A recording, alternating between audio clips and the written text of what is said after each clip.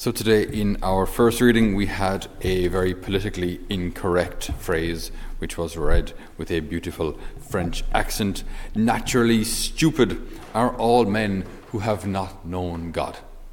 Naturally stupid are all men who have not known God, and who, from all the good things they have seen, have not been able to discover him who is. So he who is, the I am, from Genesis.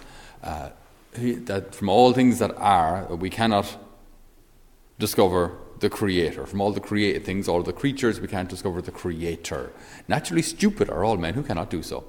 Very, very interesting proposition from the Book of Wisdom here, because generally speaking, in the world today, we're so scientifically advanced and so on, most people think that if you're super smart, you're probably atheist. Or if you're super smart, you probably should be atheist. Like if you're a scientist and you're an astrophysicist, generally speaking, you probably should be atheist because it's the smarter thing to do, right? And often, if you're doing a school retreat as well, the kid who spends a lot of time at home reading Star Wars and getting lost in the actual politics of the Federation versus the whatever it else is, and getting lost in the detail of all of these characters, and read lots of books and read lots of science as well, will always say, Father, yeah, but the Big Bang, okay? Like there's all of you and your priesty thing, and then like there's the Big Bang. I mean, as if no more needs to be said. Very, very interesting, because whenever I return or retort then that indeed the Big Bang was discovered as in the theory of the Big Bang, was first posited by a Belgian priest, Catholic, by the way, called Georges Lemaitre, and died actually in 1966. So, like, this is relatively new. It's not ancient history at all. Posited by him that the universe, and I quote, according to the Big Bang theory, the expansion of the observable universe began with the explosion of a single particle at a definitive point in time. So about 13.77 billion years ago, and I quote again, the Big Bang theory is an event, a physical event that describes how the universe expanded from an initial state of high density and temperature. In various cosmological models of the Big Bang explain the evolution of the observable universe from the earliest known periods through its subsequent large-scale form. Point being that 3.77 million years ago, all of the universe was in an immensely dense, compact state. All right, and again, this is science, not the Bible, science.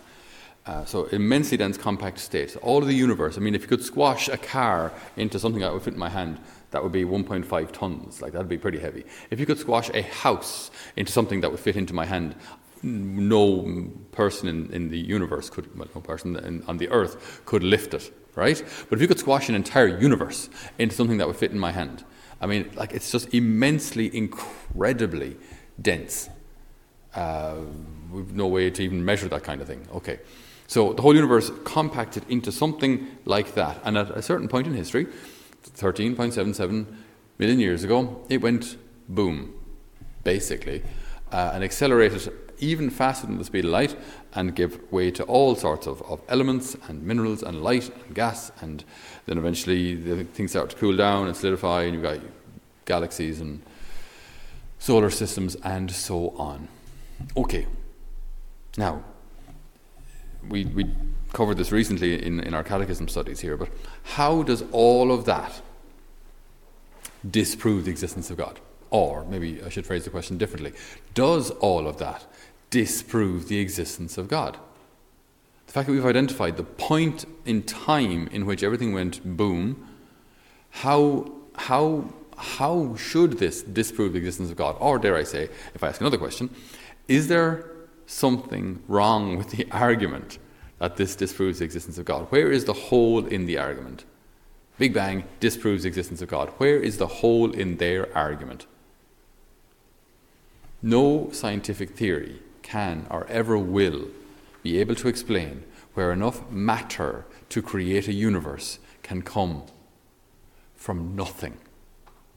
No matter how far back we go, no matter how many, dominoes back we go, there's eventually one domino at the beginning. And what knocked that? Like domino 99 is knocked by domino 98. Okay, domino 50 is knocked by domino 49. But eventually you get back to a starting point, and what knocked that? What, where, how does enough matter to create a universe come from nothing? Because if you say, well, something created that. Okay, well, what created that? We eventually get to the point that something has to be outside of the system, that a non-domino knocked the first domino.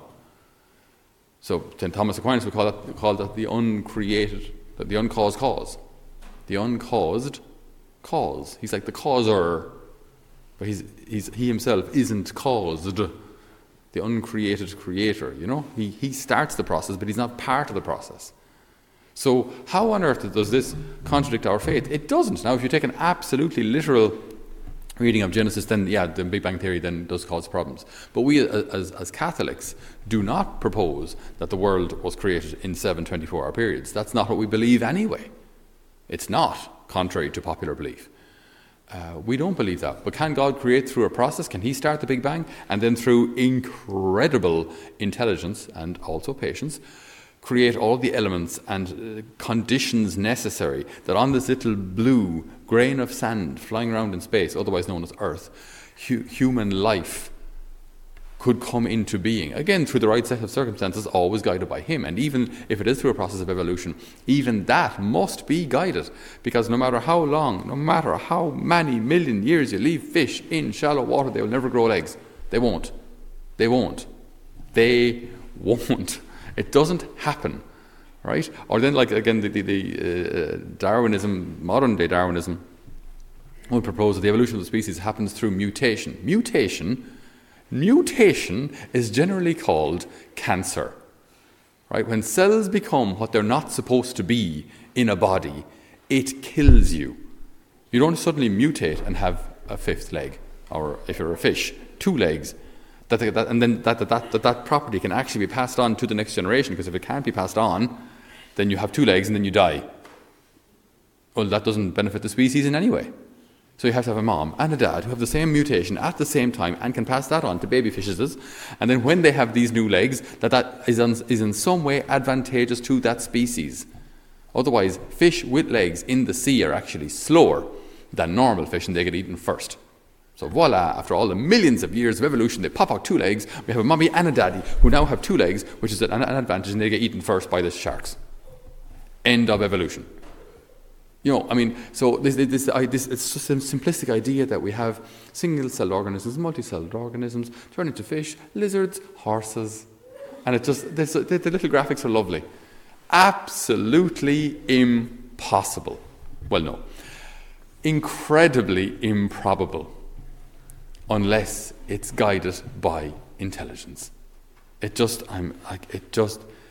Look at the jumps, the huge jumps. We cover this in our catechism studies as well. Like even any one particular organ in the body, right? Any one organ is no advantage to the species unless that organ is fully functioning, right? So it can't develop slowly. You can't have, so a jellyfish suddenly develops like a part of a liver, right? And then 1 million years, it's like a full liver. And then after 2 million years, it's a full liver that's actually connected to the bloodstream and now can actually do something. So if you've part of a liver lodged in your abdomen, it will go septic and you die. Like, it doesn't work unless the whole thing works. Again, it's no advantage to a species to develop an eye unless that eye is connected to the brain. And as complicated as the eye is, it's no good to you unless it works. So you can't develop an eye slowly over millions of years. Because if you have something lodged in your head, unless it's connected to a bloodstream, it kills you. It'll go septic, like it'll rot. So this idea that all everything that we have in our bodies, the whole thing can just develop slowly and slowly, it just doesn't work, because there has to be a kind of a jump where you go from bacteria, multi-celled organisms, or a jellyfish, and now we've got a fully functioning eye. Now that's our eyes. Now that's advantageous to the species. And then you have a female who has the same fully functional eyes. They can reproduce. Now you've got little babies with fully functioning eyes. But there has to be a jump. Partial development of organs doesn't work. It'll actually kill you.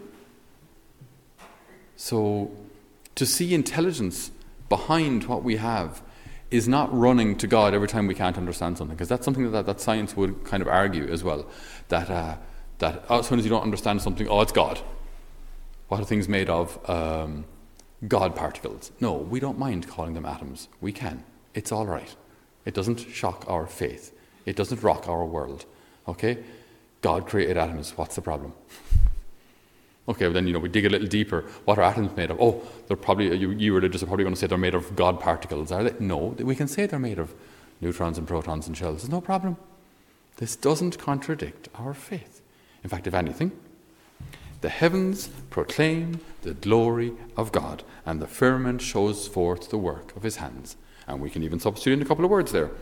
The universe proclaims the glory of God, and atomic particles show forth the work of his hands.